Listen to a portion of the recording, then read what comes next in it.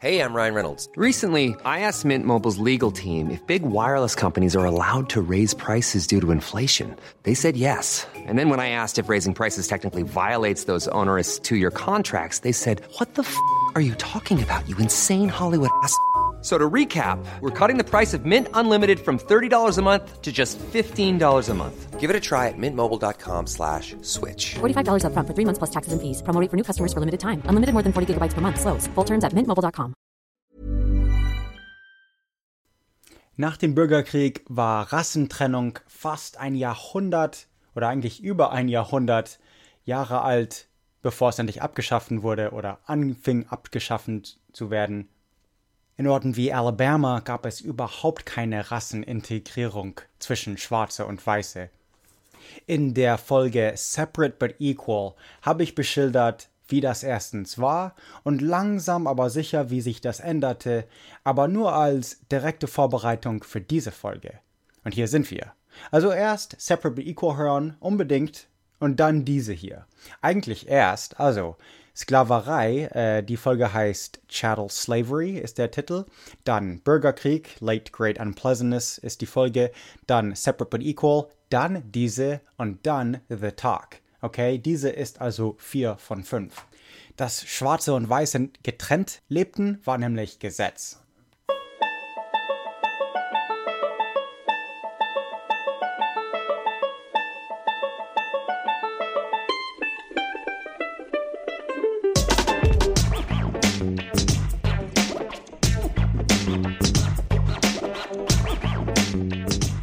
Jim Crow Laws. Jim Crow war vor allem im Süden.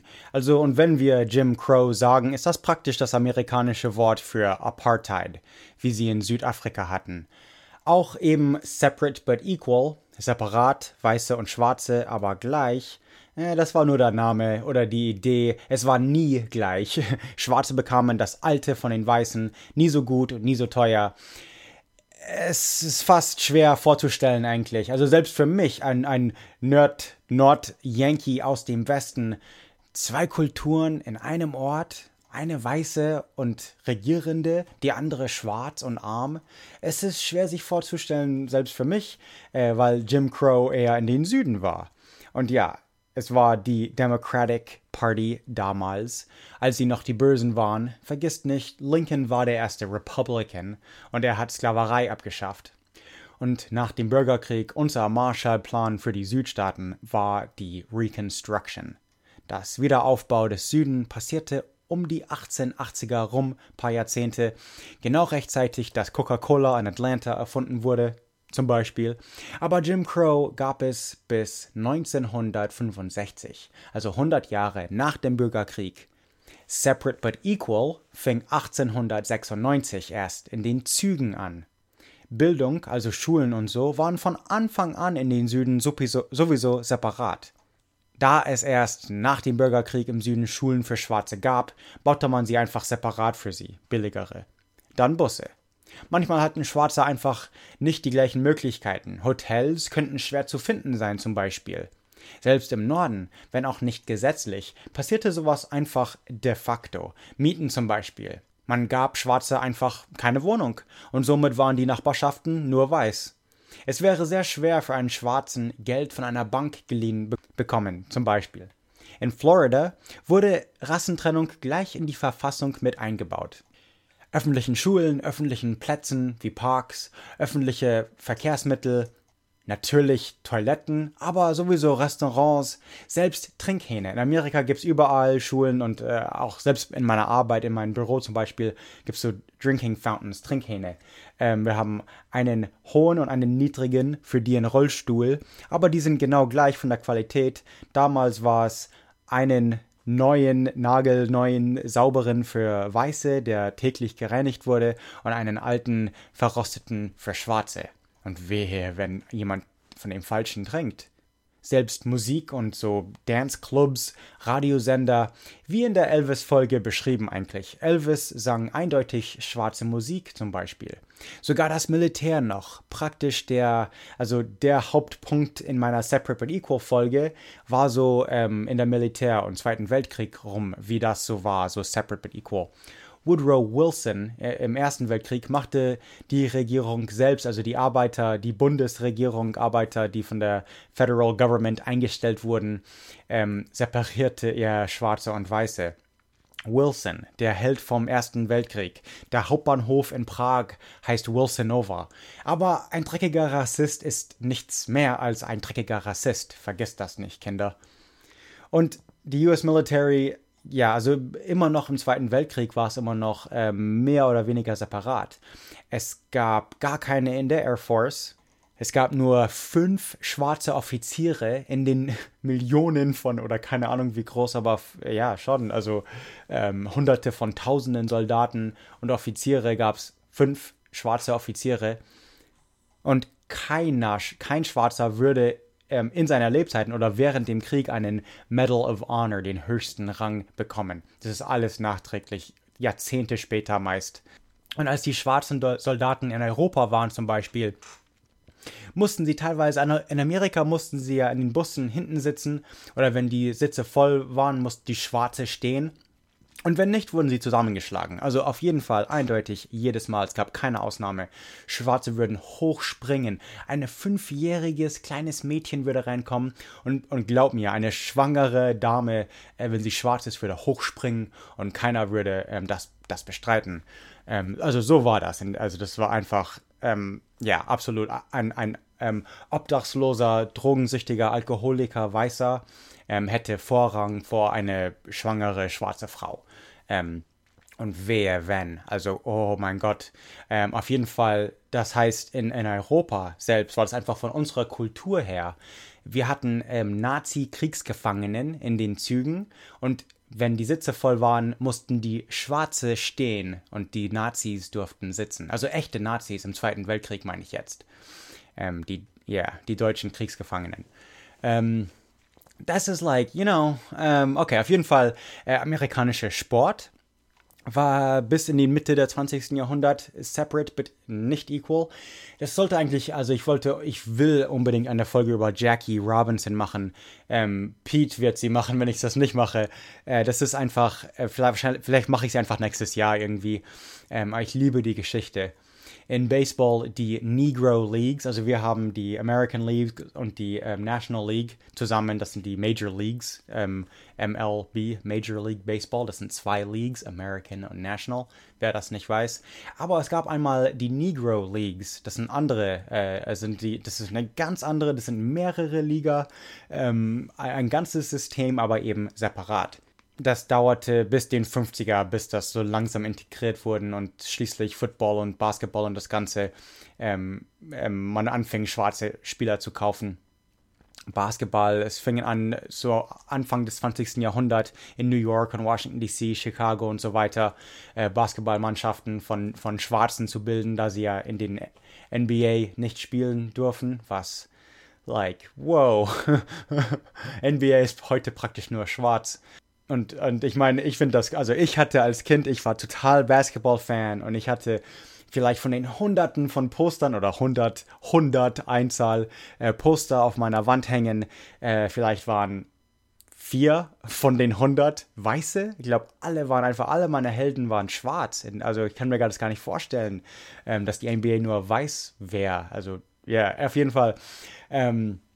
1950er die NBA, 1900, das ist ein interessanter Fakt, zufälligerweise am 11. September, aber 1964 sagte John Lennon, dass die Beatles nicht zu einem separaten Konzert spielen würden, weil es würde links würden die Schwarzen und rechts die Weißen stehen irgendwie, also es ist total separat, die würden nicht vermischen und die Beatles, also John Lennon sagte nein, in Jacksonville, Florida. Und erst dann erlaubten es in Jacksonville zum ersten Mal, dass sie eine gemischte Dings hatten. Selbst in Kalifornien mussten im nächsten Jahr die Beatles das verlangen.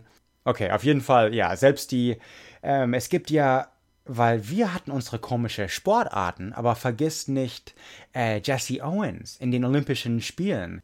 Oder es gibt da viele Beispiele, aber Jesse Owens zum Beispiel durfte nicht mal in die Vordertür in das Waldorf Astoria in New York, musste in die Hintertür gehen an Olympien. Ja, natürlich, ja, okay, also diese Folge könnte in vielen Richtungen gehen, ich weiß. der erste schwarze Oscar-Gewinner durfte, das war für Gone with the Wind, ein Film über den Bürgerkrieg, wo die Südstaaten die Guten sind, übrigens, habe ich in der Folge erwähnt. Aber Hattie McDaniel durfte nicht mal da sein, weil er schwarz war. Und die Oscars waren weiße only. Yep, wow. Also, das ist in Los Angeles. Das ist keine Südstaat oder so. Das ist nicht Mason-Dixon oder Jim Crow oder Separate but Equal. Das ist einfach, so war das einfach. Schwarze waren nicht erlaubt. Okay, und hier wird es auch für mich persönlich, denn vielleicht ein bisschen von dem Grund, warum wie gesagt, schon als Kind irgendwie, ich hatte den Gedanken, Amerikaner mussten wir beibringen, dass es manche Rassisten gibt, also auch Verwandte von mir und so. Das musste man mir erst ziemlich spät beibringen, weil ich nicht hier aufgewachsen bin. Ich bin in München aufgewachsen. Aber noch ein Grund, warum mich sowas nervt, ist, bis eben diese Zivilrechtbewegung in den 60er oder 50er vielleicht, es kommt auf den Staat zu Staat drauf an, aber man durfte nicht zwischen den Rassen heiraten. Und meine Frau ist Teil Chinesin, also sie ist selber Mischling, Teil Chinesin, aber hauptsächlich Latina. Und das wäre, es ist nicht, dass es illegal wäre, es war illegal, aber wir wären ermordet. Die KKK würde kommen und bei mir ein weißer Amerikaner mit grünen Augen und blonden Haaren und ich hätte in meinem Vordergarten ein brennendes Kreuz. Und, was?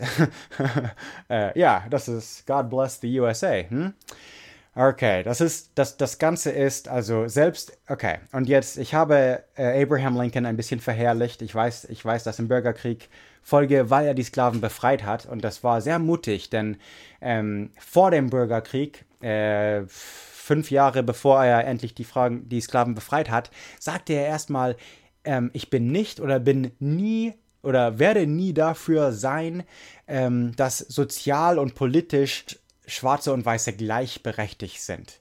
Also sagt Lincoln, dass er nicht dafür ist. Er will nicht, dass Schwarze wählen können, sagte er. Er will nicht, dass sie holding office, also dass sie gewählt werden können, dass sie irgendwie auch nicht, dass sie Weiße heiraten dürfte. Das ist alles, das sagte Abraham Lincoln 1858, also 3 Jahre vor dem Bürgerkrieg. Er war wirklich nicht, am Anfang wollte er wirklich die Sklaven nicht befreien, als er Präsident wurde. Das kam erst mitten im Krieg. Okay, und deswegen, selbst Schwarze mögen Abraham Lincoln, aber man darf nicht vergessen, er war nicht immer so. Er war schon ein Teil von unserer Kultur, auf jeden Fall. Ja, okay, also 1967 wurde eine schwarze Frau, Richard Loving und Mildred und Richard Loving, weißer Mann und schwarze Frau, verbrachten 1 Jahr in Knast in Virginia, weil sie geheiratet haben. Ich meine, Heirat ist schon schwer genug, Mann. Lasst die in Ruhe. Die Anti-Miscegenation Statute hieß das. Das gibt's seit 1924 oder so. Das war, dass Schwarze und Weiße nicht heiraten können. Und es war nicht Schwarze und Weiße, sondern Schwarze und Colored dürfen, also alle Nicht-Weiße. Das heißt, meine Frau inklusive.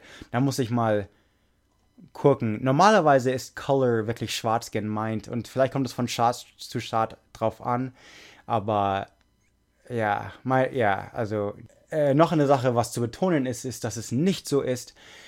Ich hab Geschichten von meiner Lebzeiten, die mir erzählt wurden von Alabama oder Georgia oder sowas, wo man immer noch merkt, dass es gibt immer noch bestimmte kulturelle Regeln, woran sich Schwarze halten. Okay, ich meine, ich habe das eindeutig in The Talk-Folge erinnert, aber so, dass Schwarze, wenn man in der Schlange steht, im Supermarkt und man will bezahlen, wenn du ankommst, wird eine Schwarze hinter dir gehen. Immer noch. 2017.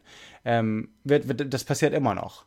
Und wenn man sagt nein, und es auch wenn du von Akzent her eindeutig ist, dass man ein Yankee ist, trotzdem nein. Denn die Kassiererin, irgendjemand wird es weiter sagen und sie kann erschlagen werden. Oder gelyncht werden oder keine Ahnung. Also das passiert noch. Und deswegen,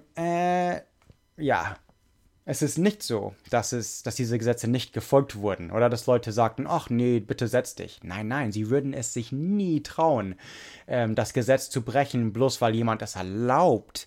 Denn wenn ein anderer das sieht, die Polizei hatte wohl erstmal nicht Besseres zu tun, denn es ist offensichtlich, in dieser Folge wird es offensichtlich sein, dass die Sheriffs und Polizisten bis ganz oben total rassistisch waren und handelten. Schwarzen hatten in der Polizei keine Chance, das heißt, Polizisten waren immer weiß und sie hatten wohl wirklich nichts Besseres zu tun, als diese Gesetze durchzuführen. Aber wenn es die Polizei auch nicht machte, dann kam die Ku Klux Klan. Wir reden jetzt über die dritte KKK. Für die Älteren sieht die Bürgerkrieg-Folge, die heißt The Late Great Unpleasantness. In Staaten wie Alabama und Mississippi waren die KKK wirklich mit der Regierung, also mit den Gouverneuren, mit der Staatsregierung verbündet. Das heißt, es war nicht gesetzlich, aber auch wenn sie verboten wurden, das war praktisch die Gestapo von der Polizei einerseits. Da könnte ich fast in Amerika Probleme bekommen, das zu sagen, aber es war so, das ist Tatsache. Die Polizei waren rassistische, ich weiß nicht, ob das, sie waren schlimmer, als sie es sind, okay? Das kann man auf jeden Fall sagen. In Birmingham zum Beispiel bomben sie Häuser von Zivilrecht, so Aktivisten. Selbst die Mutter von Malcolm X zum Beispiel, als er jung war. Martin Luther Kings Haus wurde gebombt. Ich weiß jetzt nicht, ob es KKK war oder bloß Assholes, aber ja, also das ist also wirklich physische Gewalt, Intimidation, also sowas wie, also Terror, das sind Terroristen, auch wenn die Regierung sie nicht so nennen. So brennende Kreuze im Vordergarten und so, das ist eine ganz klare Warnung. Wenn man das brennende Kreuz ignoriert oder die Steine durch den Fenster oder so, das nächste ist der Tod. Wenn man die Warnungen ignoriert, kommt jemand um. Garantiert. Also die Warnungen sind nicht leer, irgendwie so Intimidation oder Terror. Nein, denn der nächste Akt ist, also wenn man da nicht die Stadt verlässt, der nächste Akt ist ein Lynching oder Erschießen oder so. Und das ist ganz systematisch. Das ist nicht nur so Brutalität, so Gangs, KKK, sondern eben, wie gesagt, mit der Regierung verbunden. Sie bekamen keine Jobs, sie hatten keine Chance, Polizisten selber zu werden. Wahrscheinlich nicht Anwälte, wahrscheinlich nicht Ärzte, wahrscheinlich bla bla bla und so weiter und so fort. Ärzte von Schwarzen Krankenhäuser? Ja.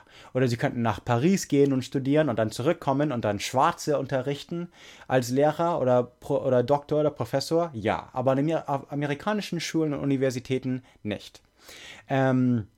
Okay.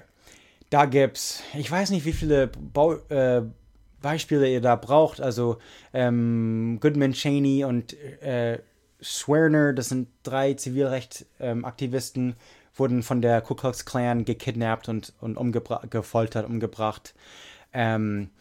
Zwischen 51 und 52 wird geschätzt, auf jeden Fall ist das bloß in Atlanta, dass 40 Häuser in einem Jahr gebombt wurde. Oder 2 Jahre.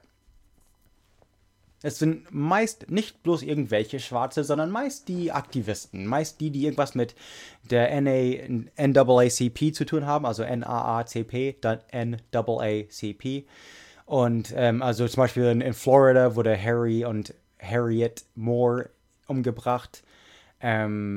Das ist, NAACP ist National Association for the Advancement of Colored People eben. Nicht unbedingt Schwarze, sondern alle Farbigen, okay. Also in den 50er ist die Sache, man fing an, einerseits hier und da in manchen Orten, nicht Alabama, die waren so noch ganz total, so primitiv, was Rassenbeziehungen angeht, aber in den 50er fing man an, so hier und da gab es zum Beispiel 1954 gab es Brown vs. Board of Education, wo die Supreme Court von den Vereinigten Staaten sagte, es wäre unconstitutional, es ist gegen die Verfassung oder es verstoßt gegen die Verfassung, dass man separate Schulen hat. Alright, die Sache ist, es passierte nicht über Nacht. Man sagte, okay, gut, man soll die Gesetze streichen, aber was jetzt? Wir haben ja separate Schulen, separate Lehrer. Es passt doch alles, wie es ist.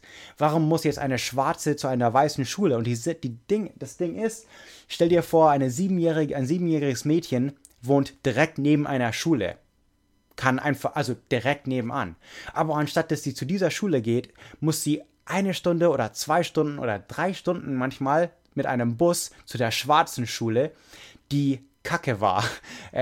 Ich weiß nicht, wie ich das sagen soll, aber die Lehrer, ich meine, wie gebildet waren die Lehrer, wenn sie nicht zur Uni gehen können oder nur bestimmte Unis gehen können? Es war einfach ein schrecklicher Kreis, wo es, also sowas von Klassensystem, das ist einfach, ja, okay, auf jeden Fall so langsam ging das durch. Dann erst Mitte der 60er Jahre, das ist das Focus von dieser Folge, das kommt gleich, Moment, kommt die Civil Rights Act von 64, das war Johnson, das ist ein Jahr nachdem Kennedy umgebracht wurde, und die Voting Rights Act von 65, das war dann wieder nochmal Gesetze gegen Diskriminierung. Allerdings, okay, 75, KKK in Alabama ermordeten Willie Edwards Jr. Sie zwangen ihn, von einer Brücke zu springen. 63, ein NAACP-Mitglied, sie zerbombten eine Kirche, die 16th Street Baptist Church in Birmingham. 63, 4 schwarze Mädchen wurden umgebracht und 22 verletzt. Ich weiß, es gibt so viele. 64, okay, 2 ermordet, und erst 2005 wurde der Klansman dafür verhaftet, also 50 Jahre später, vor 10 Jahren, also das ist nicht ehemalige Geschichte. Okay, was ich ja schon jetzt häufig erwähnt habe, ist, in meiner Stadt 1977 war das letzte Mal. Es gibt eine Brücke, ich bin im Mai mit meinem Motorrad über diese Brücke gefahren, wenn man direkt downtown San Francisco, Corvallis, Oregon, ist es an einer Seite von einem Fluss, die Willamette, und auf der anderen Seite ist ein ganz anderes County, das heißt, es hört plötzlich auf und da sind Felder, und in der Richtung ist dann Albany und dann Interstate 5, das heißt, man kommt von da und man überquert die Brücke und ist plötzlich in Benton County und Corvallis, Oregon. Und das letzte Mal, dass ein Schwarzer gelyncht wurde, war eben von dieser Brücke gehangen. Gelyncht heißt gehangen, also aufgehangen mit einem Seil um den Hals. Das ist gelyncht. Und das heißt so nach einem Richter, der Lynch hieß, der so oft Leute hängen wollte, dass er eben, das wurde dann das Verb für dem, also selbst, das ist so ein rassistischer Zeichen, so die Lupe von dem Seil, dieses Ding mit dem Knoten, das ist, manchmal ist es nicht ein brennendes Kreuz, sondern einfach, die hängen ein Seil in einem Baum im Vordergarten, das ist so, so, pass auf oder du wirst gelyncht. So, das ist dein Seil. Auf jeden Fall, okay, also ich komme aus Oregon, das ist ganz, ganz, ganz im Nordwesten, alright, und also bei uns gab es auch die KKK, auf jeden Fall. Die Sache ist, was tun wir dagegen? Was machen wir? Was machen Schwarze dagegen? Wie löst man jetzt dieses Problem? Wie lebt man jetzt also schwarz, weiß, alle untereinander und friedlich? Wie kommen wir jetzt dahin? Wie machen wir das? Wie wehrt man sich als Schwarzer? Kämpft man? Also wirklich, egal wie, einfach, man wehrt sich, man bildet Gruppen, das gab's. Also einerseits machten das Leute mit Gewalt, wenn es sein muss. Oder geht man eher so einen Gandhi-Approach, was ja in Indien geklappt hat, also so non-violent, nicht gewalttätige Resistance. Oder also ein bisschen wie Jesus, so Frieden und durch die Lehre der Bibel. Oder ist Jesus nicht ein bisschen zu weiß? Auf jeden Fall hier in Amerika, wie er abgebildet wird. Vielleicht nicht durch Mohammed oder Islam, die Lehren von dem Koran. Das ist aber schwer in Amerika zu verkaufen. Alright? Das ist ein hard sell. Vielleicht einfach eine politische Partei gründen und die Weißen mit ihren eigenen Zwecken schlagen. Oder wie wäre es einfach, mit einer kompletten Revolution. Wie Kuba, wie Castro, wie die amerikanische Revolution selbst, wie die Franzosen. Einfach sowas. Irgendwas muss natürlich getan werden.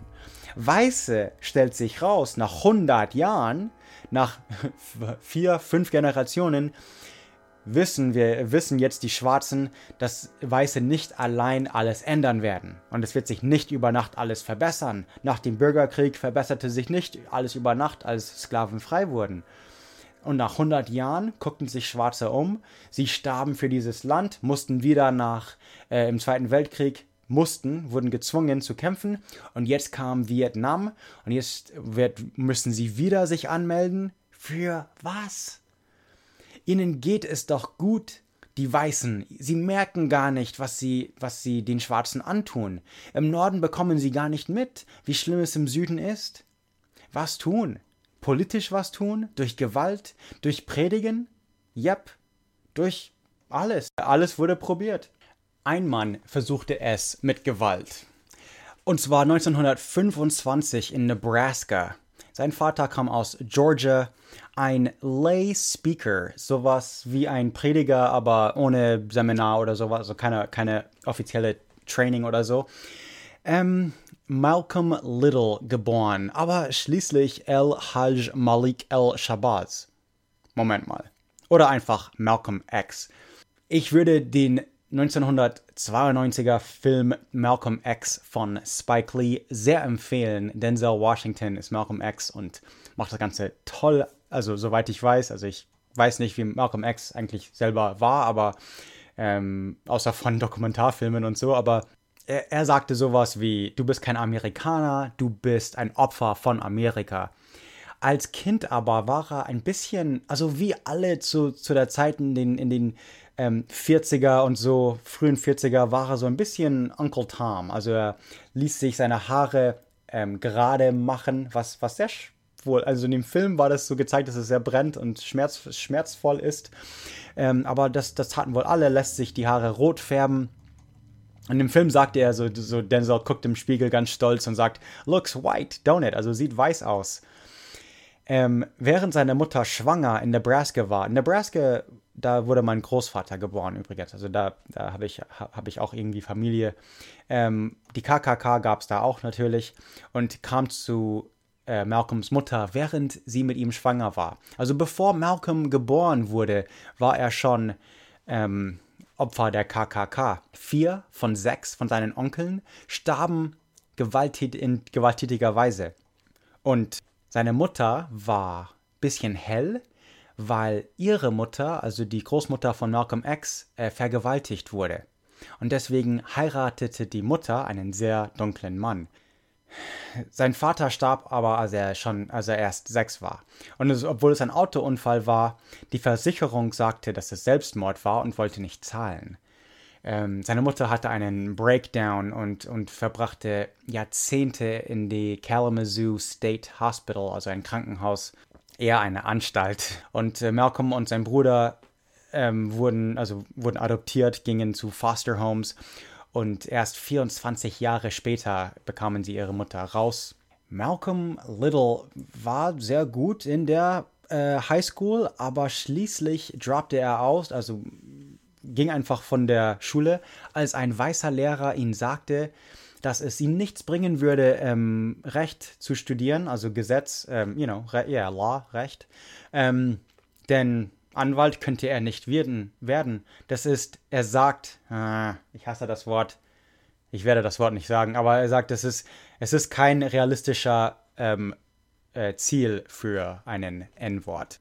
Und später, also Malcolm X schrieb ja viel, redete viel und später sagte er, wenn er so zurückblickte, er sah in der Schule einfach, dass es gab keinen Platz für ihn in der weißen Welt. Egal wie gut man ist, wie talentiert, was man kann, es war einfach unfair gegen einen gestapelt. In 5 Jahren, also von 14 bis 21 war er in Boston. Er war kurz in Flint, Michigan, wo es wieder, glaube ich, Probleme gab. Er zog nach Harlem, also New York, in 1943. Dort war er, also in der Drogendealer-Szene, Gambling und ja, Racketeering, also so ein bisschen Mob, auch Raub und Pimping, also Zuhälter. Also er war in der Szene in Harlem und also in Büchern, die ziemlich neu rauskamen eigentlich. Also das war nicht lange, man dachte das nicht lange über Malcolm X oder wusste nicht, aber es gibt auf jeden Fall Gerüchte, gute Gerüchte. Also ich sage das jetzt nicht ich würde keine leeren Gerüchte wiederholen, aber er war nicht nur Zuhälter, sondern vielleicht auch hier und da Prostituierter in New York und nahm Geld von Männern für Sex. Ob das jetzt wirklich ein Gerücht war, um ihn irgendwie komisch zu machen oder seine Memory zu schanden, aber das kam erst neulich raus und von Leuten, die wirklich, ja, also okay, auf jeden Fall, zu dieser Zeit wurde er Detroit Red genannt und vielleicht hatte er wirklich ein bisschen rötliche Haare wegen seinem schottischen Großvater, den Vergewaltiger.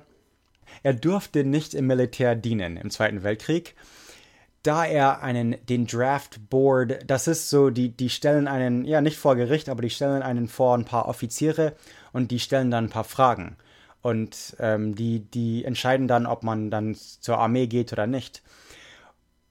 Und also Malcolm X sagte, er würde gerne zu den Süden gehen und die N-Wörter organisieren, also Nigger Soldiers, sagte er, uns ein paar Schusswaffen klauen und uns ein paar Crackers erschießen. Crackers, das ist ein rassistischer Begriff für Weiße. Cracker ist kurz für Whip Cracker, also Peitschenknaller. Cracker. Das heißt auch, also Cracker, bekommt man auch mit einer Suppe. Cheese and Crackers. Crackers, das sind so diese, genau. Okay, auf jeden Fall. Also nach dem Krieg zog er nach Boston zurück. Also er ging nicht zum Krieg. Die wollten ihn nicht. Ja, okay, auf jeden Fall. Er brach in mehreren Häuser ein und irgendwann mal, also in wohlhabende weiße Familien brach er gerne ein. Das war so ein Hobby von ihm. Und irgendwann mal wurde er erwischt und verhaftet, nicht beim Einbrechen, aber 1946, als er dann eine gestohlene Uhr reparieren ließ. Irgendwie war das ein bisschen komisch oder die Uhr war sehr teuer und die riefen die Polizei und stellte sich raus, die Uhr war geklaut und Malcolm bekam 8 bis 10 Jahre in die Charlestown State Prison. Ja, sieht meine Prison-Folge, aber damals war das noch anders. In den 40er, 60er, 50er war das noch ein ganz anderes Ding, das ich beschrieben habe. Aber als Malcolm Little in Gefängnis war, traf er ein paar interessante Leute. Erstmal John Brambury, das ist der erste Person, die er wirklich als Redner so wirklich Respekt hatte, einfach wie er mit Worten umging. Und fing wirklich an zu lesen. Also das Intellektuelle in ihm wurde geweckt, okay, in dieser Zeit. Er hatte auch wohl reichlich Zeit zum Lesen jetzt. Und in dieser Zeit schrieben ihn viele von seinen Brüder und Schwestern, jetzt wirkliche Brüder und Schwestern, nicht jetzt in dem African-American Sinn, über die Nation of Islam. Also eine muslimische Gruppe, aber eine schwarze nationalistische Gruppe, die auch Muslims waren. Und also auch religiös eben, aber predigen schwarze Unabhängigkeit, also Self-Reliance, dass sie sich selber für sich selber sorgen und alles für sich selber machen, dass sie dann ihre eigene Wirtschaft bilden und schließlich die Weiße einfach nicht mehr brauchen. Das ist so die Idee von Nation of Islam. Manche von ihnen wollten auch wieder zurück nach Afrika, also irgendwie erstmal wirtschaftlich in Amerika okay sein und dann das Geld dafür benutzen, dass man wieder nach Afrika zieht und dann auch die Wirtschaft von Afrika hilft. So, das war so das lange Plan von ihnen. Und dann auch also zu dieser Zeiten, so 40er, 50er, gab es ja noch Kolonien und dann, sie wollten eben Afrika von den europäischen Ländern zurückerobern. Genau, so England und Frankreich und so. Okay. ja, da fing er sich an zu interessieren. Ein paar Jahre später, also 48 jetzt, schrieb er direkt an Elijah Muhammad, der Anführer der Nation of Islam. Muhammad schrieb zurück, sagte ihm, er sollte seine Vergangenheit vergessen und anfangen zu Allah beten und wirklich bescheiden sein und das Ganze. Und also so religiöse Weise, religiös zu sein. Und er wurde ein Mitglied von der Nation of Islam und fing an, regelmäßig mit Muhammad zu schreiben, Elijah Muhammad. 1950 eröffnete die FBI eine Akte, einen Ordner-Akte-Dings über ihn, denn es gab einen Brief von Little an Präsident Truman gegen den koreanischen Krieg, der damals herrschte. Und in dem Brief erklärte er sich zum Kommunisten. Und das war genug, dass dann die FBI ihm auf die Spur ging. Das war eigentlich nicht sehr schlau damals. Also Kommunisten war schon... Ja, okay, auf jeden Fall. Er fing an, das gleiche Jahr noch, ein bisschen später, 1950, fing er an, seine Briefe mit Malcolm X zu unterschreiben. Er erklärte in seinem Buch und auch der Presse und so, dass X, das ist für Muslime, also sagte er, das X ist die wahre, also weil der wahre afrikanische Nachname vergessen war. Die ganze Familiengeschichte wurde weggerissen. Und man wusste nicht mehr, woher man kommt. Kommt jetzt die Familie aus Senegal oder Kamerun oder absolut keine Ahnung. Bis heute die DNA-Analysen möglich sind, also erst ein paar Jahrzehnte, hatten sie keine Ahnung, absolut nicht, welche Stämme oder welche Orte von Afrika sie herkamen. Man kann es immer noch nicht sagen, so welche Familien und genau, also, aber auf jeden Fall ihre Nachnamen sind jetzt für immer verloren und deswegen, also ich weiß, also Dow, so hießen auch die in Schottland, also das ist so die Sache. Und Little war auf jeden Fall nicht jemand in Afrika. Ja, auf jeden Fall deswegen, wenn man es nicht weiß, ist das halt dieser X-Factor. Und das ist also X, also Malcolm X sagte eben, dass er ersetzt seinen Sklavennamen. Das war so das Ding damals, man nannte es den Sklavennamen Little. So, ja, okay, auf jeden Fall. Er sagte, ja, irgendein bläuäugiger Teufel mit Namen Little hatte sich in seiner Familie mit Gewalt eingemischt. Irgendwie sowas. Und deswegen Little ist ein Schandenname, ein Sklavenname. Und ja, okay, lange Geschichte kurz. Malcolm X geht zum Gefängnis. Elijah Muhammad sagt, nicht manche Weiße sind Teufel, alle Weiße sind Teufel. Denk mal drüber nach. Nenne mir einen guten Weißen. Das sagt er, das ist ein Zitat. Und er ist unglaublich treu zu Elijah Muhammad. Nach 12 Jahren wird er schließlich mit Elijah Muhammad und der Nation of Islam brechen. Und als Kennedy erschossen wird zum Beispiel, also das ist ein Beispiel, wie Malcolm X drauf war. Er sagte, the chicken is coming home to roost. Das heißt, die Hühnchen kommen nach Hause. Nee, das heißt, das ist Unsinn auf Deutsch, aber das sagt, you reap what you sow. Das ist, man bekommt, was man, ja, also das ist halt Drama. Also in einer Weise heißt das, Kennedy bekam, was er verdient. Denn Kennedy bekam die schwarze Stimme. Das war der erste Präsident, der die schwarze Stimme wirklich benutzen konnte, politischerweise, und wurde auch zum Präsidenten. Okay, auf jeden Fall, es gab einen anderen Weg. Ja, also Malcolm X war wirklich, ja, er reagierte auch gegen Martin Luther und sagte, ja, nicht ohne Gewalt geht, aber solange man Gewalt gegen uns ausübt, werden wir auch mit Gewalt zurück antworten. Eindeutig. Malcolm X war absolut dafür. Ein anderer, fast genauso alt, bloß 3 Jahre jünger, 1929 geboren, war Martin Luther King Jr. Er war ein amerikanischer Baptistenprediger und kein Lay Preacher, sondern ein wirklicher, auch Aktivist natürlich. Und er hatte eine andere Idee. Denn er war erstmal Christ und nicht Muslim und zweitens war er wirklich, er hat sehr früh Mahatma Gandhi gelesen und sah den Wert in einer nicht gewalttätigen Resistance, also Aktivitäten und so. Malcolm X war sehr arm, musste rumspringen von Stadt zu Stadt, von Ort zu Ort. MLK nicht. Er hatte ein gutes Haus, sein Vater war ein guter Redner, selbst ein Prediger, kein Laiprediger, also wirklich ein guter in der Community. Und seine Eltern waren wirklich groß in der Community. Sein Vater, ein Prediger in Atlanta. Atlanta hat eine sehr große, fast wohlhabende schwarze Gemeinde. Und so gesehen war sie sicher.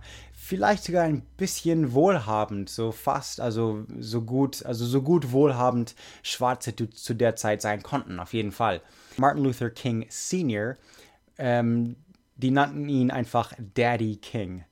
Er wurde wirklich in den Rural South geboren, auch in einer guten Familie. Er war ziemlich leise. Er leitete die Ebenezer Baptist Church.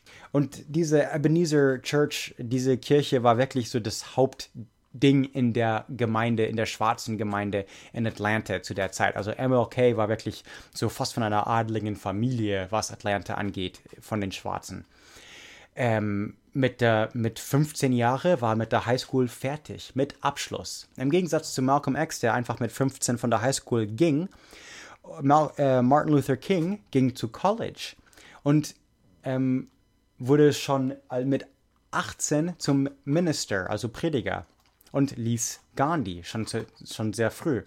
In College traf er ein weißes Mädchen. Sie gingen an ein paar Dates, aber es funktionierte nicht. Sie sagte später in einem Interview, es war einfach der falsche Zeit, ein falscher Ort, eine mixte Hochzeit, Heirat zu der Zeit wäre tödlich in Georgia, in Atlanta.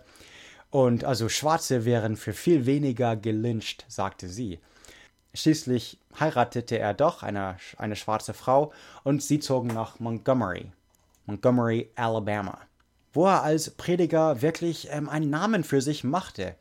Er wurde schon sehr früh dann auch, also in Montgomery sah er, 1955 gab es das Montgomery Bus Boycott. Okay, 57 gründete er oder wurde Mitgründer von den Southern Christian Leadership Conference, die SCLC. Da war er der erste Präsident. Hiring for your small business? If you're not looking for professionals on LinkedIn, you're looking in the wrong place. That's like looking for your car keys in a fish tank. LinkedIn helps you hire professionals you can't find anywhere else, even those who aren't actively searching for a new job but might be open to the perfect role. In a given month, over 70% of LinkedIn users don't even visit other leading job sites. So start looking in the right place. With LinkedIn, you can hire professionals like a professional. Post your free job on linkedin.com/people today. Und mit den SCLC machte er so die ersten großen Schritte als Teil der Zivilrechtbewegung, zum Beispiel in Albany, Georgia 62. Aber halt, die Montgomery Bus Boycott, das setzte sein Leben in einer anderen Schiene, okay? Das veränderte sein Leben ein bisschen, das brachte ihn ein bisschen eher in die Richtung von, also als religiöser Prediger zu politischer Aktivist ein bisschen. Denn er wurde einfach zu Anführer diesem Boykott. Nicht unbedingt als Freiwilliger, sondern man kam einfach zu ihm. Nicht nur das, sondern das Treffen. Sie kamen zu seiner Kirche und trafen sich dort. Und das heißt, er wurde einfach zur Leiter, ob er das wollte oder nicht. Und laut seiner Predigen, also alles verlief nach seiner Philosophie und auch Theologie und deswegen also nicht gewalttätig. Er war also wie in der Bibel, turn the other cheek, also wende die andere Backe oder keine Ahnung. Und MLK konnte reden und sie hörten ihn zu. Ich finde, also seine Art zu reden ist einfach hervorragend. Ich könnte stundenlang seine Reden zuhören. Ich finde, also wie er redet, ist auf jeden Fall, also ich sehe den Charme in ihn und wie die Menge zurückantwortet. Das ist wie so diese südliche Kirchen, so und yeah, tell it. Und der redet so ganz langsam und so, also ich denke jetzt gerade an die I had a dream Rede, so I had a dream last night und alle so, yeah, also das ist immer so die Reaktion von der Menge und so einfach, ja, toll. Also wie in den Baptistengemeinden in den Süden eben, so, yeah, preach it, brother, und amen und hallelujah. Okay, auf jeden Fall, ja. Yeah. Das Ding ist, MLK, wie Gandhi, er dachte sich selber, also er machte die persönliche Entscheidung so, was ist das Schlimmste, was passieren kann? Okay, auf jeden Fall als Märtyrer sterben, aber ich glaube, er war dazu bereit einerseits, aber in den Süden in ein Gefängnis kommen, davor hatten Schwarze Angst. Das war gefährlich, das war heiß, man hatte Durst, man könnte verhungern, das war nicht cool. Das hatte also fast nichts hatten Schwarze mehr Angst als vor Gefängnis, außer Lynching. Die Sache ist, MLK hatte vor Gefängnissen keine Angst und deswegen gab es so wirklich, also er geriet in Gefahr, denn Leute sahen ihn als also weiße Rassisten sahen ihn als eine Gefahr. Und als diese Führungsposition wurde er wirklich zum Ziel der KKK. Die KKK wussten von ihm. Er bekam dann in kürzester Zeit 50 Briefe und mehrere Anrufe, einfach Drohungen und Todesdrohungen und sagten, dass er die Stadt verlassen soll und so weiter und so fort. Birmingham war wirklich, also Birmingham, das ist Alabama, da waren sie wirklich am rassistischsten, whatever, und total, also absolut nicht integriert und absolute so Rassentrennung. Und deswegen, was MLK immer so machte, ist, er suchte sich den Oberrassisten raus, den Stursten, den er wusste, der zu weit gehen würde. Also wer ist der Trump dieser Situation, okay? Wen kann man leicht pieksen, der dann explodiert? Und er wollte eben, dass also in diesem Fall war es der Polizeichef von Birmingham, und er wollte einfach, dass der Polizeichef zu weit geht und einfach dass dann auch Weiße Erbarmen haben und Mitleid haben. Genau wie Trump. Also das ist genau was man zu Trump jetzt macht. Man muss ihn ja nur leicht pieksen und er explodiert und das ist jedes Mal ein Skandal. Und mittlerweile haben die Linken den Dreh raus und genau das hat MLK gemacht. Einfach den größten Deppen, den größten, rotesten Kopf gesucht und ihm ein bisschen angepiekst. Leute kamen zu King mit Schusswaffen, mit Gewehren, mit Pistolen und King schickte sie weg. King sagte, ein Auge für ein Auge oder Zahn für einen Zahn.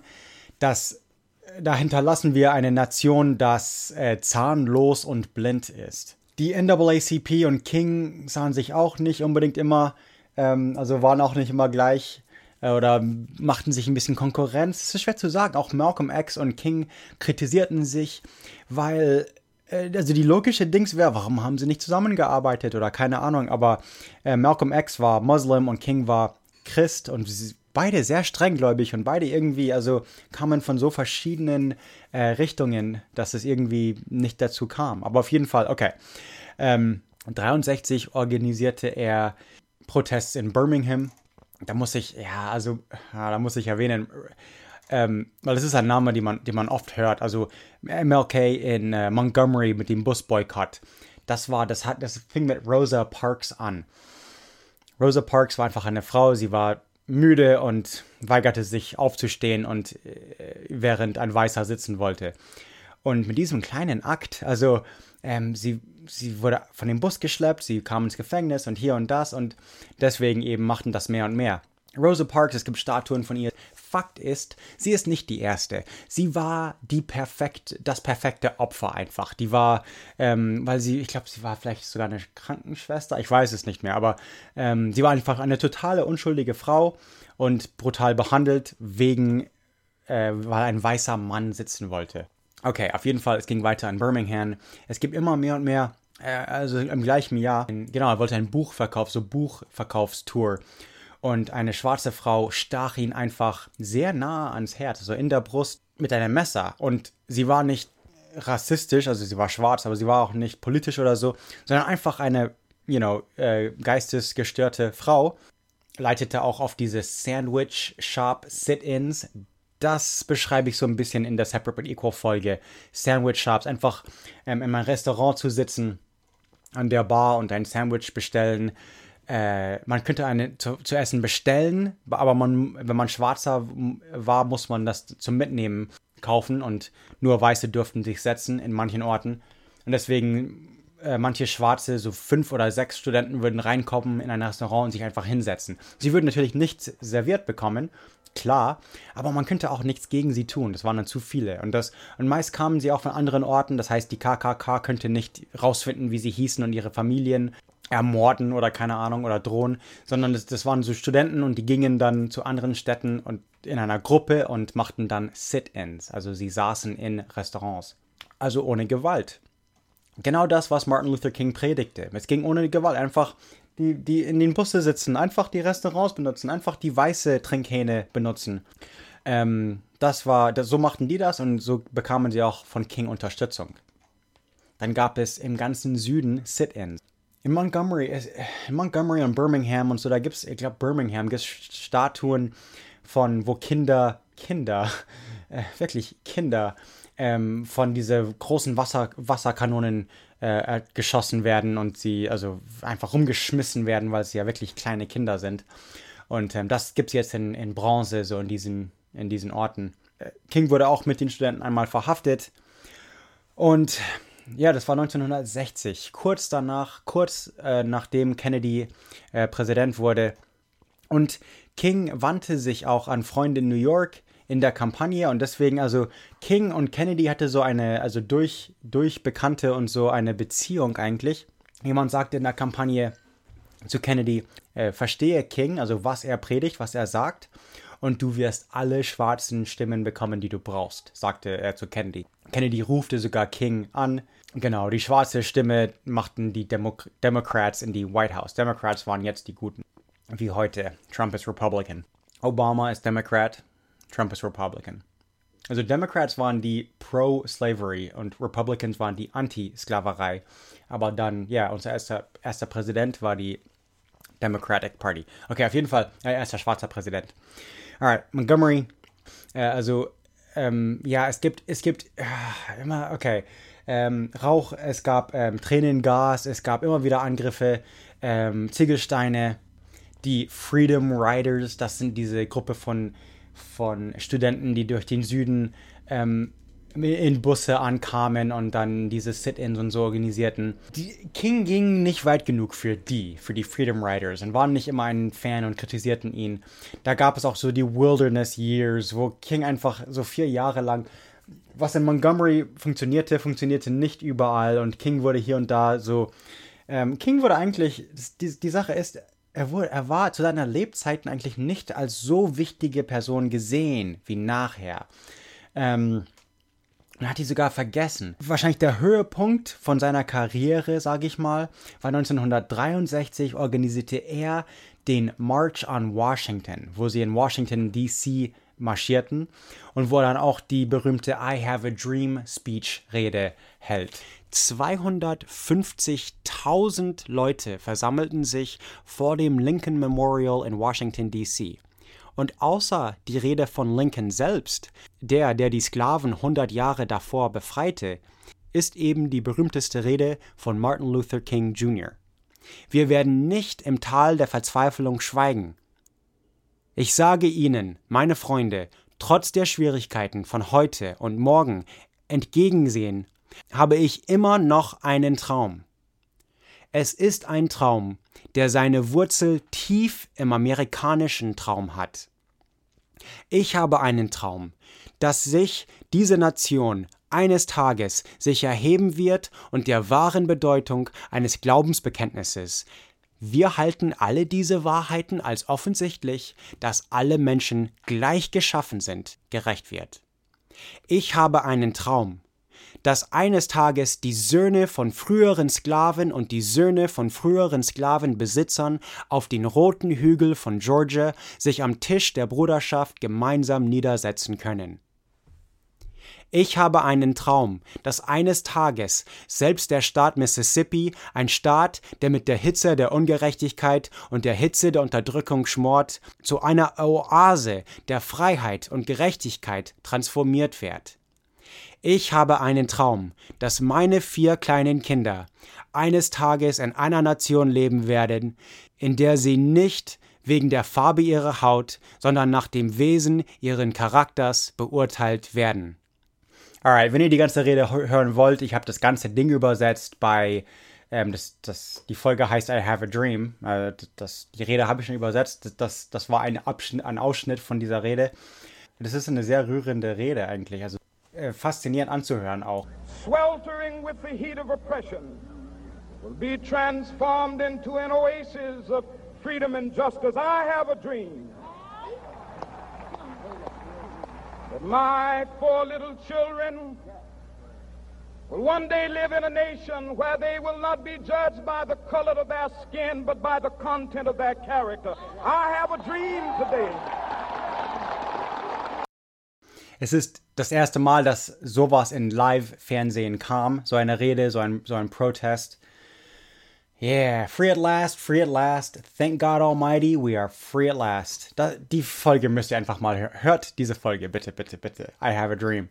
Okay, auf jeden Fall, 55 war das Boykott von den Bussen. 57 war das erste Mal, als die amerikanische Öffentlichkeit wirklich von Malcolm X bekannt wurde.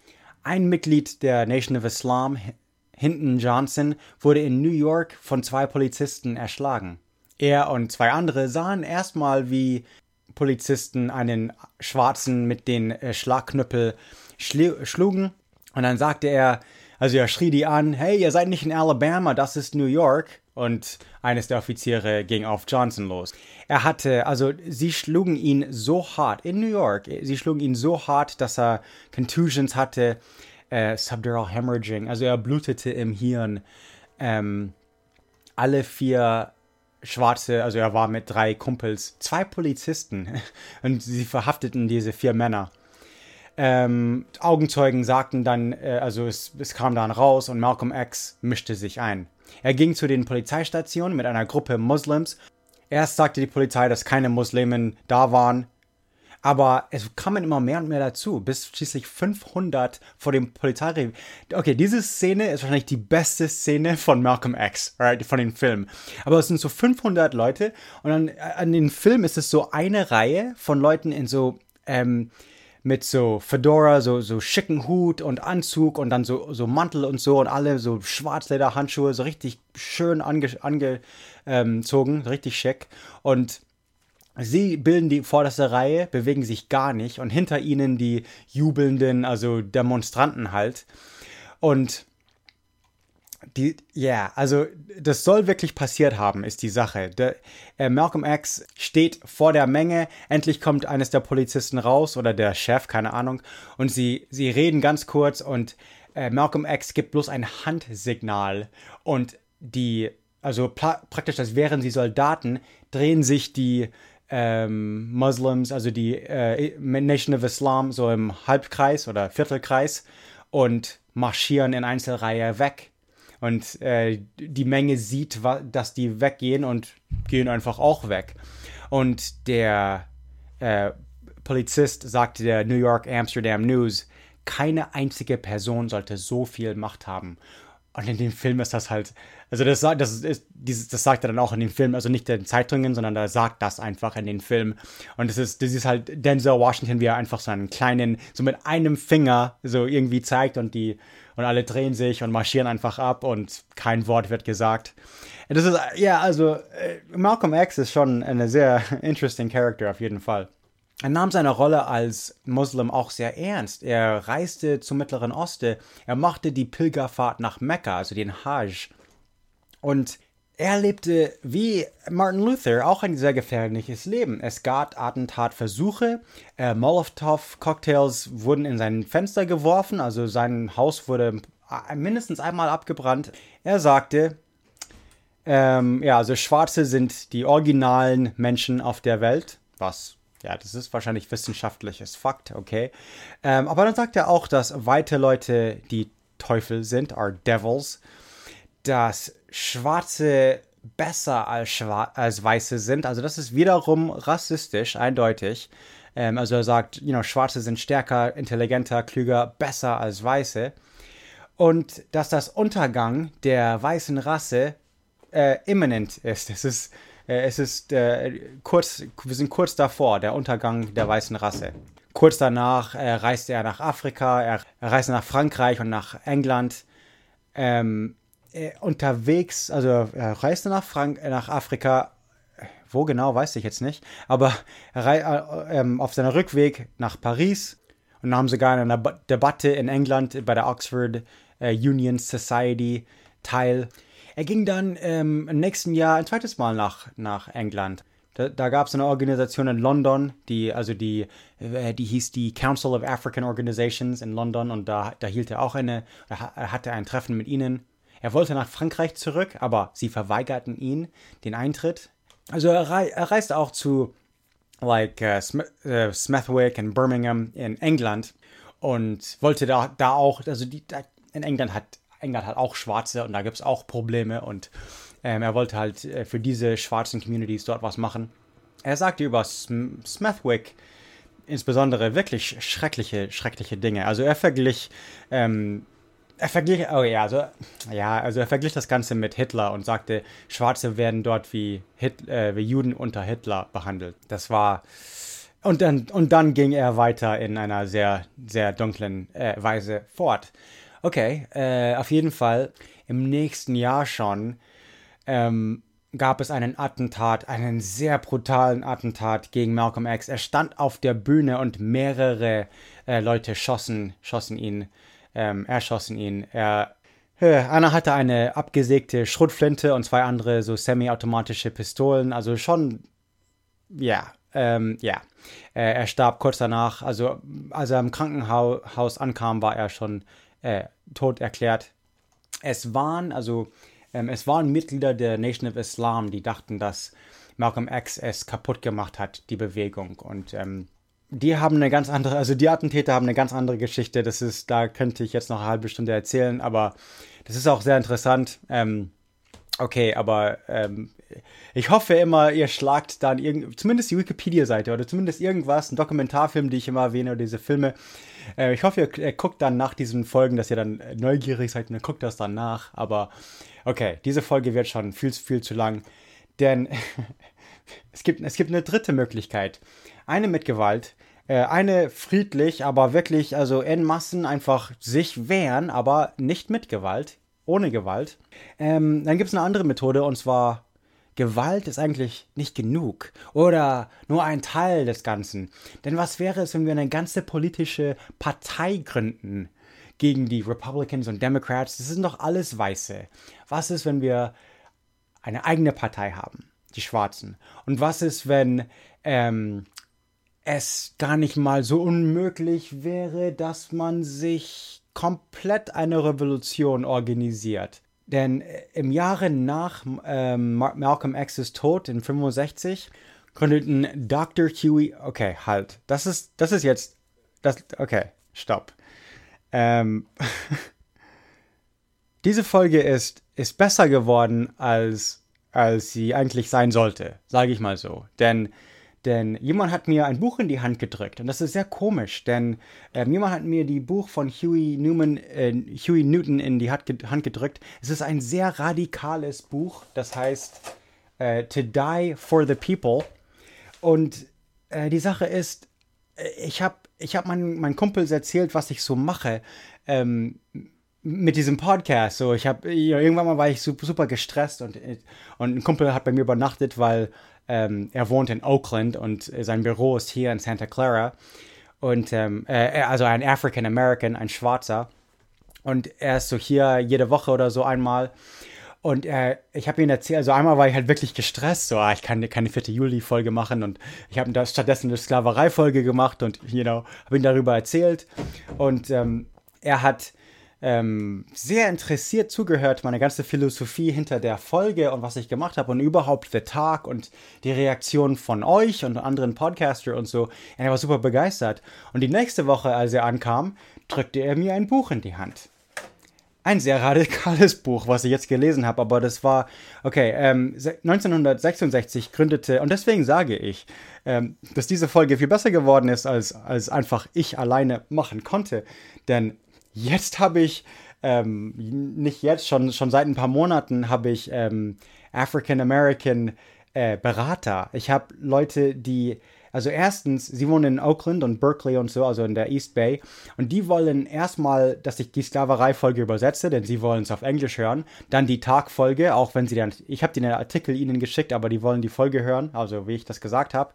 Und die wollen, dass ich in der Universität von Berkeley irgendwas sage. Und weil die kennen die Schwester von eines von ihnen, ist dort Professorin. Und ich denke mir so, what the fuck ist passiert? Ich bin Bayer. Nee, Moment mal, was ist hier los?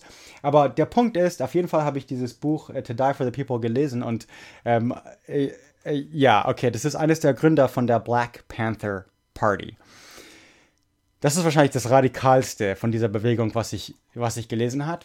Und er war auf jeden Fall die jüngere Generation. Und es ist auch kein Zufall wahrscheinlich, dass es im Jahr nach Malcolms Tod war. Denn Malcolm starb und es war für viele Schwarze einfach eine Riesentragödie. Eine fast unvorstellbar große Tragödie. Also Malcolm X war wirklich ihre einzige Hoffnung irgendwie so, dass endlich sich was ändern wird. Und dann wurde er erschossen. Und das war für die Community einfach schrecklich. Und dann im nächsten Jahr gründeten dann eben zwei Leute eine politische Partei. Bobby Seale und Huey P. Newton, der schließlich seine Doktorarbeit bekam, also Dr. Huey Newton, gründeten die Black Panthers in 1966. Klar, dass mein Kumpel sich hier interessiert, denn er kommt aus Oakland. Also Huey Newton kommt aus Oakland, wo meine Kumpels hier auch herkommen. Und er war, die eine Sache ist, also das Ganze von Malcolm X, aber jetzt nochmal eine Stufe hochdrehen. Denn, also das Buch fängt an mit, das ist erstmal eine Geschichtsdings, aber, also ich könnte da, das Kapitel 1 ist so die Geschichte von Revolution, so die Industrial Revolution in England, diese Revolution also in Amerika und Frankreich, das und dann die nächste Generation und dann die Revolution gegen die Briten und so und, also die Kolonisten gegen die jetzt dann so passierten in den 50er, 60er, so zu dieser Zeit und also in Afrika und so. Und also Briten waren so in dieser Hinsicht die Bösewichten, die kolonistische Machten. Aber er beschrieb dann auch, dass Amerika dann diesen und diesen Fehler machte und das. Und jetzt sind die eine große kapitalistische Macht. Und die nächste Revolution, die er erwähnte, war die von der Sowjetunion in 1917. Und er war sehr begeistert von Marx und Lenin. Und ich bin das nicht. Also von Lenin schon absolut gar nicht. Also nee, ich liebe Lenin, was Geschichte angeht, aber was seine Philosophie angeht, I'll pass. Da bin ich wohl doch ein bisschen zu amerikanisch. Aber Marx, okay, ja, es ist interessant. Ich rede gerne über Marx, kein Problem. Das ist höchst so interessant, Gespräche zu führen. Aber Huey Newton war ein bisschen mehr. Also auf jeden Fall, er bekam auch eine FBI-Akte wegen kommunistische Dinge und so das Ganze. Lange Geschichte kurz, aber er war wirklich Antikapitalist. Er war für Revolution. Was in Amerika, also er war für die Bewaffnung von Schwarzen, das Recht auf Schusswaffen, also, was ist das Amendment? Auf jeden Fall das Amendment, das sagt, alle dürfen Waffen tragen. Er sagte, alle Schwarzen sollen in der Öffentlichkeit Waffen tragen, bla bla bla bla bla. Er hatte einen 10-Punkte-Manifesto von der Partei. Und Punkt 3 erwähnte Deutsche. Sein Ding war, dass heute helfen deutsche Juden in Israel, also so wie Deutsche heute Israel hilft, sagen wir mal, so sollten weiße Amerikaner den Schwarzen zurückzahlen. Das war sein Punkt bei Punkt 3 in seinem, das steht direkt da bei dem Black Panther Manifesto. So. Und dann ein anderes war, weil es jetzt zur Zeit von Vietnam schon war, das fängt schon an, dass sie auch nicht im Militär dienen sollen für die weiße Regierung. Warum denn? Und er sowieso als praktisch Kommunist war dann sowieso für die Nordvietnamesen und Charlie und so und nicht für die US Army. Und gleich in dem Buch steht drin, also Polizisten heißen Pigs, also Schweine, großgeschrieben, P, also bei uns ja nicht normal großgeschrieben. Und also er sagt zum Beispiel die Berkeley Pig Force. Das ist bei mir um die Ecke. Das ist komisch, dass er schrieb dann lauter Sachen, die passiert sind und die passierten eben hier, wo ich jetzt wohne. Das war so, also er schrieb, das Buch war Schriften von 67 und dann 70, 71, also die 4-5 Jahre da, so mehr oder weniger. Er sagte, die Black Panther Party soll laut sein, eine offene, also sehr, das ist das Ding. Es Weiße hatten Angst vor diese, so Lederjacke und dieses französische Hut, wie heißt das Ding? Und irgendwie so, ja, also in die 60er, 70er dann vor allem, Weiße hatten Angst vor ihnen und immer so bewaffnet und hatten dann wirklich ihren eigenen Jive, ihren eigenen Slang, so aus Absicht. Sie wollten anders als amerikanischen Englisch hören und das nannte man dann Jive. Das ist schon jetzt ausgestorben. So 70er Jive gibt's nicht. Und da ist auch der Begriff The Man, so working for the man. Wir sagen das und so, aber er schreibt das immer so groß, The Man. Und The Man ist natürlich, das sind Weiße einfach. Und die zitiert die Bibel. Er schreibt über die Friedensbewegung gegen gegen Vietnam. Und er schrieb auch über die Frauenrechtebewegung und die Schwulenrechtebewegung 1917. Er wohnte ja direkt hier in Berkeley. Das heißt, San Francisco ist direkt über die Bucht. Und das passierte genau in diesen gleichen Jahren. Höret die Folge MLK. Der war direkt, ich meine Harvey Milk. Milk war direkt gegenüber der Bucht von Huey Newton. Okay, und von diesem Kapitel, da war ich wirklich fasziniert, denn das war nicht normal. Also meiste waren zu der Zeit homophobic, also homosexuell feindlich. Einfach 99% der Bevölkerung. Also außer man war selber schwul. Wenn man nicht schwul war, dann hatte man was gegen Schwule. So, das war diese Zeit. Und ich habe da einfach mal einen Paragraph übersetzt. Denn ich finde das sehr enlightened, also sehr ja, okay, das sind nicht meine Worte und ich würde das auch nicht Wort für Wort so sagen, aber was Dr. Newton schreibt ist, okay, er schreibt, in den vergangenen paar Jahren fragte man, wie man sich gegenüber den Frauenbewegungen und die der Homosexuellen verhalten soll, alright? Und er schreibt, egal was deine persönliche Meinung und deine Unsicherheiten, like Insecurities, gegenüber die Liberation Movements der Schwule und Frauen, in Klammern schreibt er, und ich spreche über Homosexuelle und Frauen als unterdrückte Gruppen, okay, also genau wie Schwarze, dann schreibt er, wir sollten mit ihnen in revolutionäre Weise vereinen. Ich sage, was auch immer deine Unsicherheiten sind, weil wir wissen genau, unser erster Instinkt ist, man will ein Homosexueller aufs Maul hauen. Hit in the mouth, schreibt er. Und nicht ich, das schreibt er. Und man will, dass eine Frau schweigt.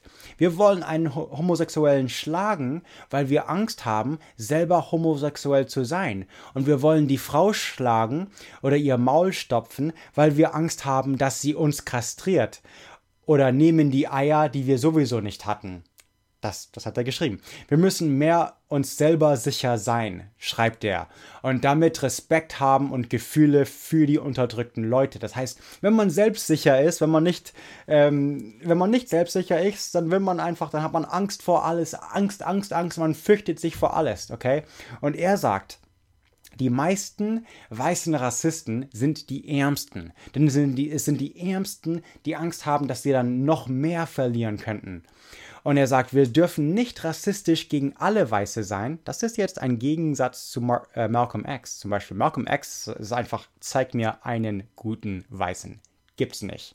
Okay, das war schon, Aber Huey Newton ist da schon ein bisschen enlighteneder. Und er sagt, er sagt einfach, es kommt von Unsicherheit und Angst und so. Okay, er hatte große Ideen. Die Republic of New Africa. Er tat auch viel gegen die Armut. Wie Malcolm X, wie Martin Luther King. Alle drei haben Leute gefüttert, Klamotten den Armen gegeben und so. Und Huey Newton hat auch diese Programme so umsonst frühstücken und das Ganze.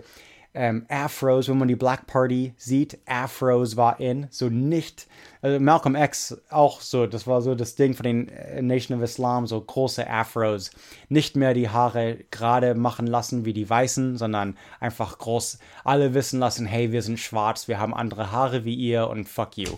Also Cornrows und Dreadlocks und das Ganze und wir haben so einen Haarstil, weil wir Nappy Hair haben, okay, das ist, und genau, das ist einfach so, das ist was anderes. Wir haben unsere eigenen Frisuren, weil unsere Haare anders sind. Und anders heißt nicht schlecht. Genau, das ist so ein ganzes politisches Ding, die Haare-Frisur. Deswegen, wenn weiße Dreadlocks und Cornrows und das Ganze, okay, ist es bei uns nicht politisch korrekt, okay.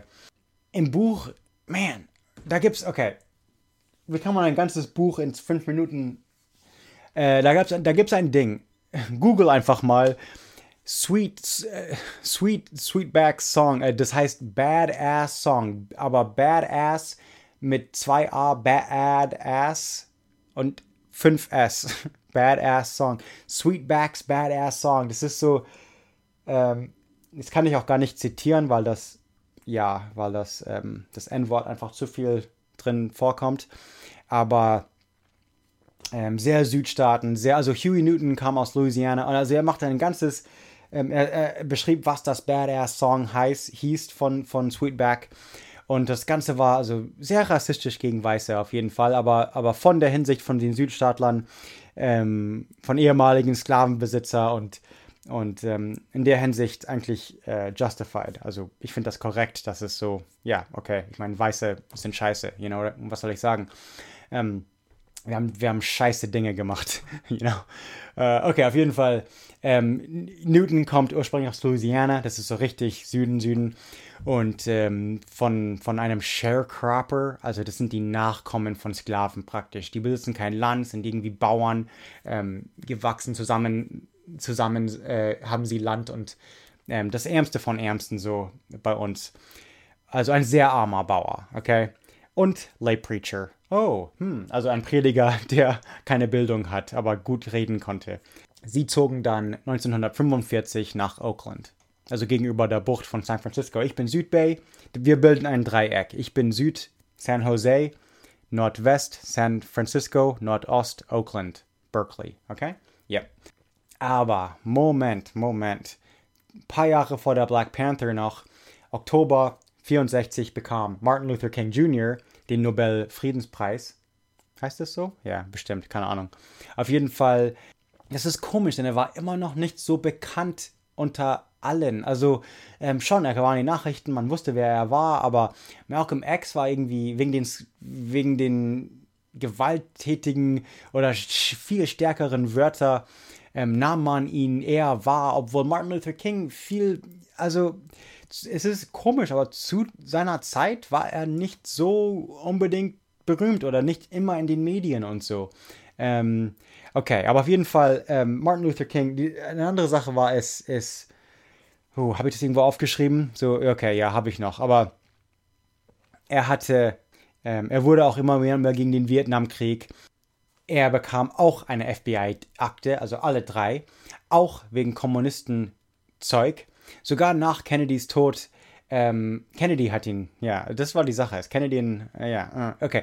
Aber J. Edgar Hoover, das war der Leiter der FBI, der wollte wirklich beweisen, dass er ein Kommunist war. Die Sache ist, er sagte auch, dass er korrupt mit Geld war. Das stimmte nicht. Was aber stimmte, ist, dass Martin Luther King Jr., he liked the ladies. Oh yeah, der hatte ein paar Frauen an der Seite. So junge, hübsche Damen. Mehr als eine. Eigentlich ziemlich oft. Und die FBI hat seinen Telefon zugehört. So Wiretap, haben mitgehört. Und sie wussten viel. Und die Dinge ist es, dass King dann rausfand, dass die FBI lange, lange mithörte.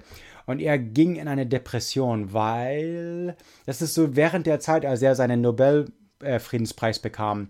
Er traf sogar mit Hoover und dachte, sie würden irgendwie richten, aber das ging auch nicht gut, denn also die Sache ist, es ist nicht so schlimm, wie King dachte, denn King dachte, dass sie vielleicht Konversationen hatten oder vor allem so Witze, die ein bisschen dreckig waren, so, die besten Witze eben.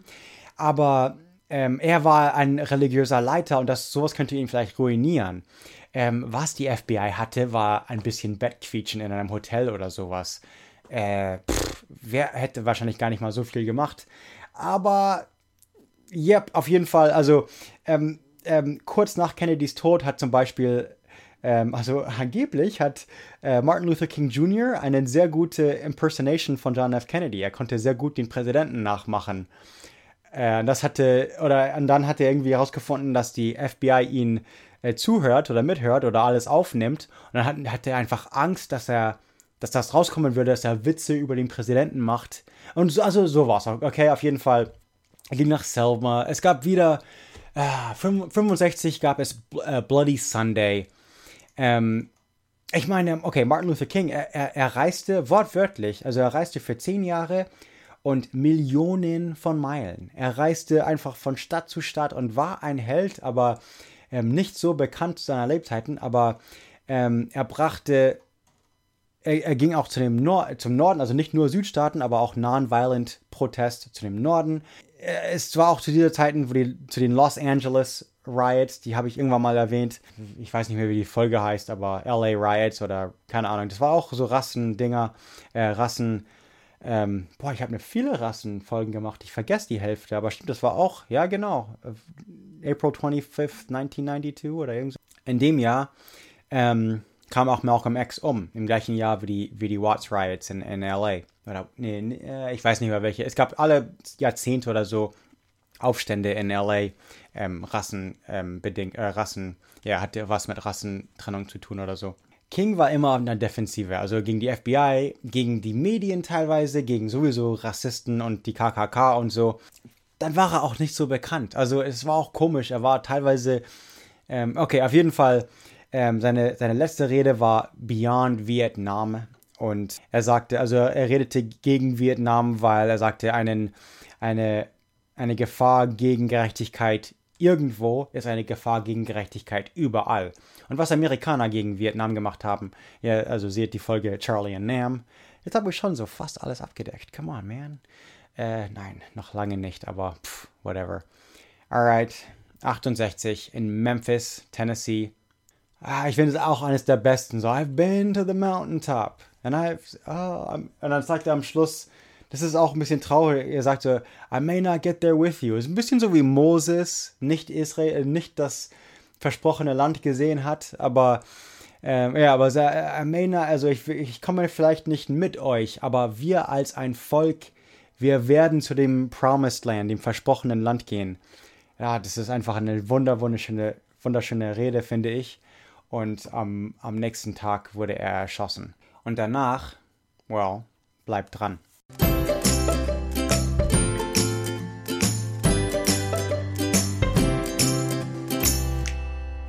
Für Pete Coleman und Justin Dow, ich bin Travis Dow. Nicht vergessen, uns bei iTunes zu bewerten. Amerikaner für euch.